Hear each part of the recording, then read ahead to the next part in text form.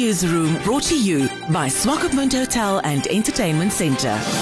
The Rhino Momma Project was once again approached when a rhino cow abandoned her baby rhino. What was strange is that the mother took up another calf and left her little one behind. Jaco Muller of the Rhino Momma Project said to In The Newsroom, the calf is now under their care, and like the one before, it needs fat-free milk for bottle feeding. On the 22nd of June, wildlife vet in Namibia, Dr. Ulf Tubesing got a call from a reserve in Namibia about a little calf that was found alone without its mother.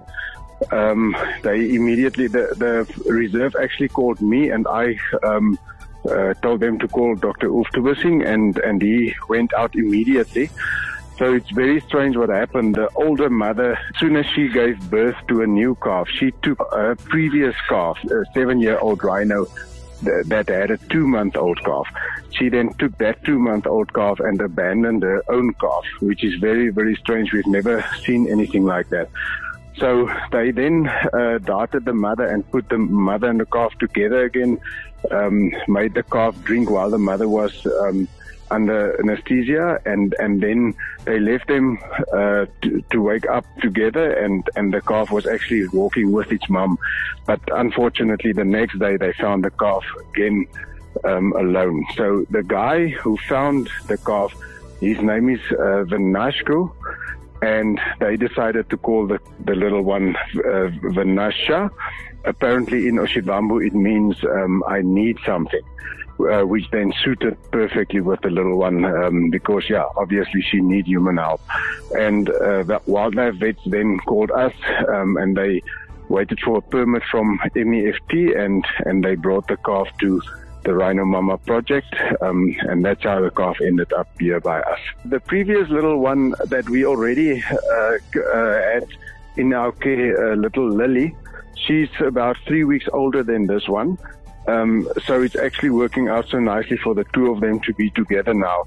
The two of them will consume approximately 20,000 liters of milk, 10,000 each, over the next 18 months. We got a huge donation from Spar Namibia, and we are so grateful, and we want to thank them again. They donated 10 pellets, which is 9,000 liters of Spar fat-free long-life milk. That is the milk we need. We will also use approximately 800 kilograms of glucose, which can be purchased at Swafet, Namibia. So if people can still help us, we probably need in the region of about 8,000 liters of milk, the Spar fat-free long-life milk.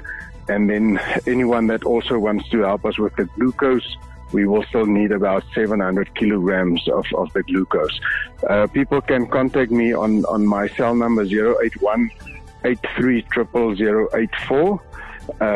But they can also go to our website, which is rhino-momma.com, and Facebook page, and there's also different ways of donating money towards us if they would like to help.